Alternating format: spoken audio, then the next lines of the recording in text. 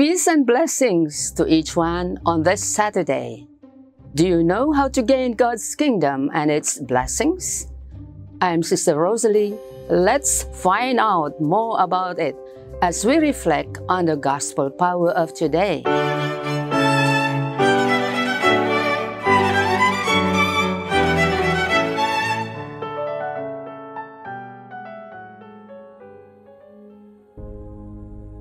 Jesus said to his disciples, "No one can serve two masters, for a slave will either hate the one and love the other, or be devoted to the one and despise the other.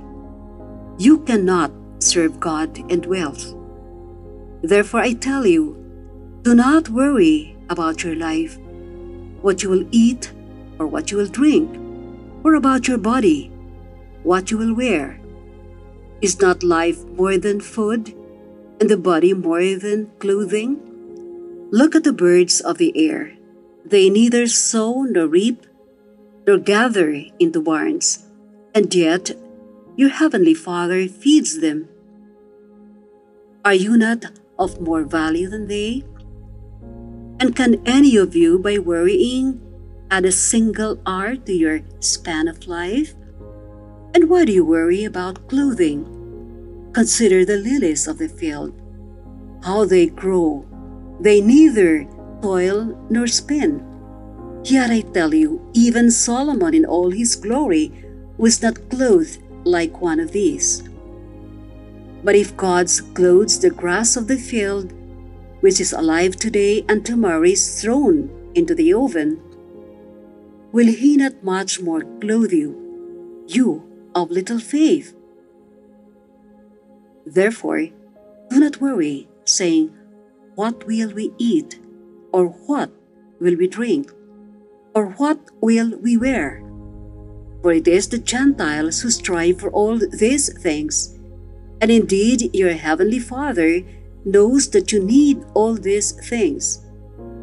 But strive first for the kingdom of God and his righteousness, and all these things will be given to you as well. So, do not worry about tomorrow, for tomorrow will bring worries of its own. Today's trouble is enough for today.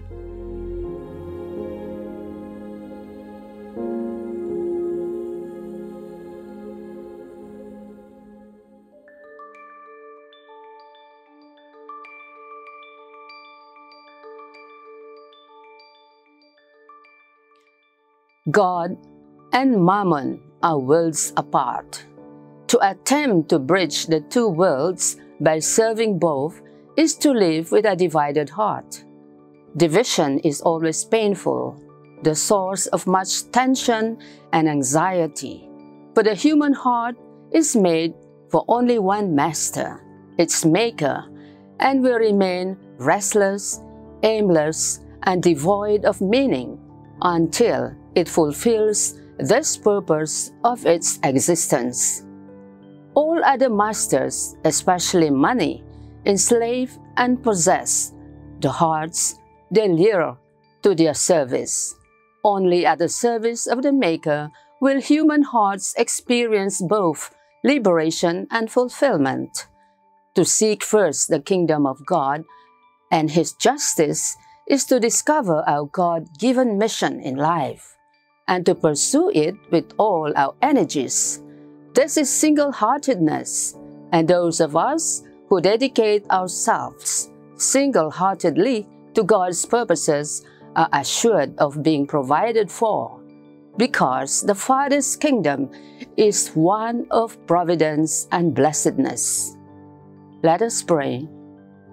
Lord Jesus, grant us the grace not to be lured to the service of lesser gods, especially money with its empty promises. Amen.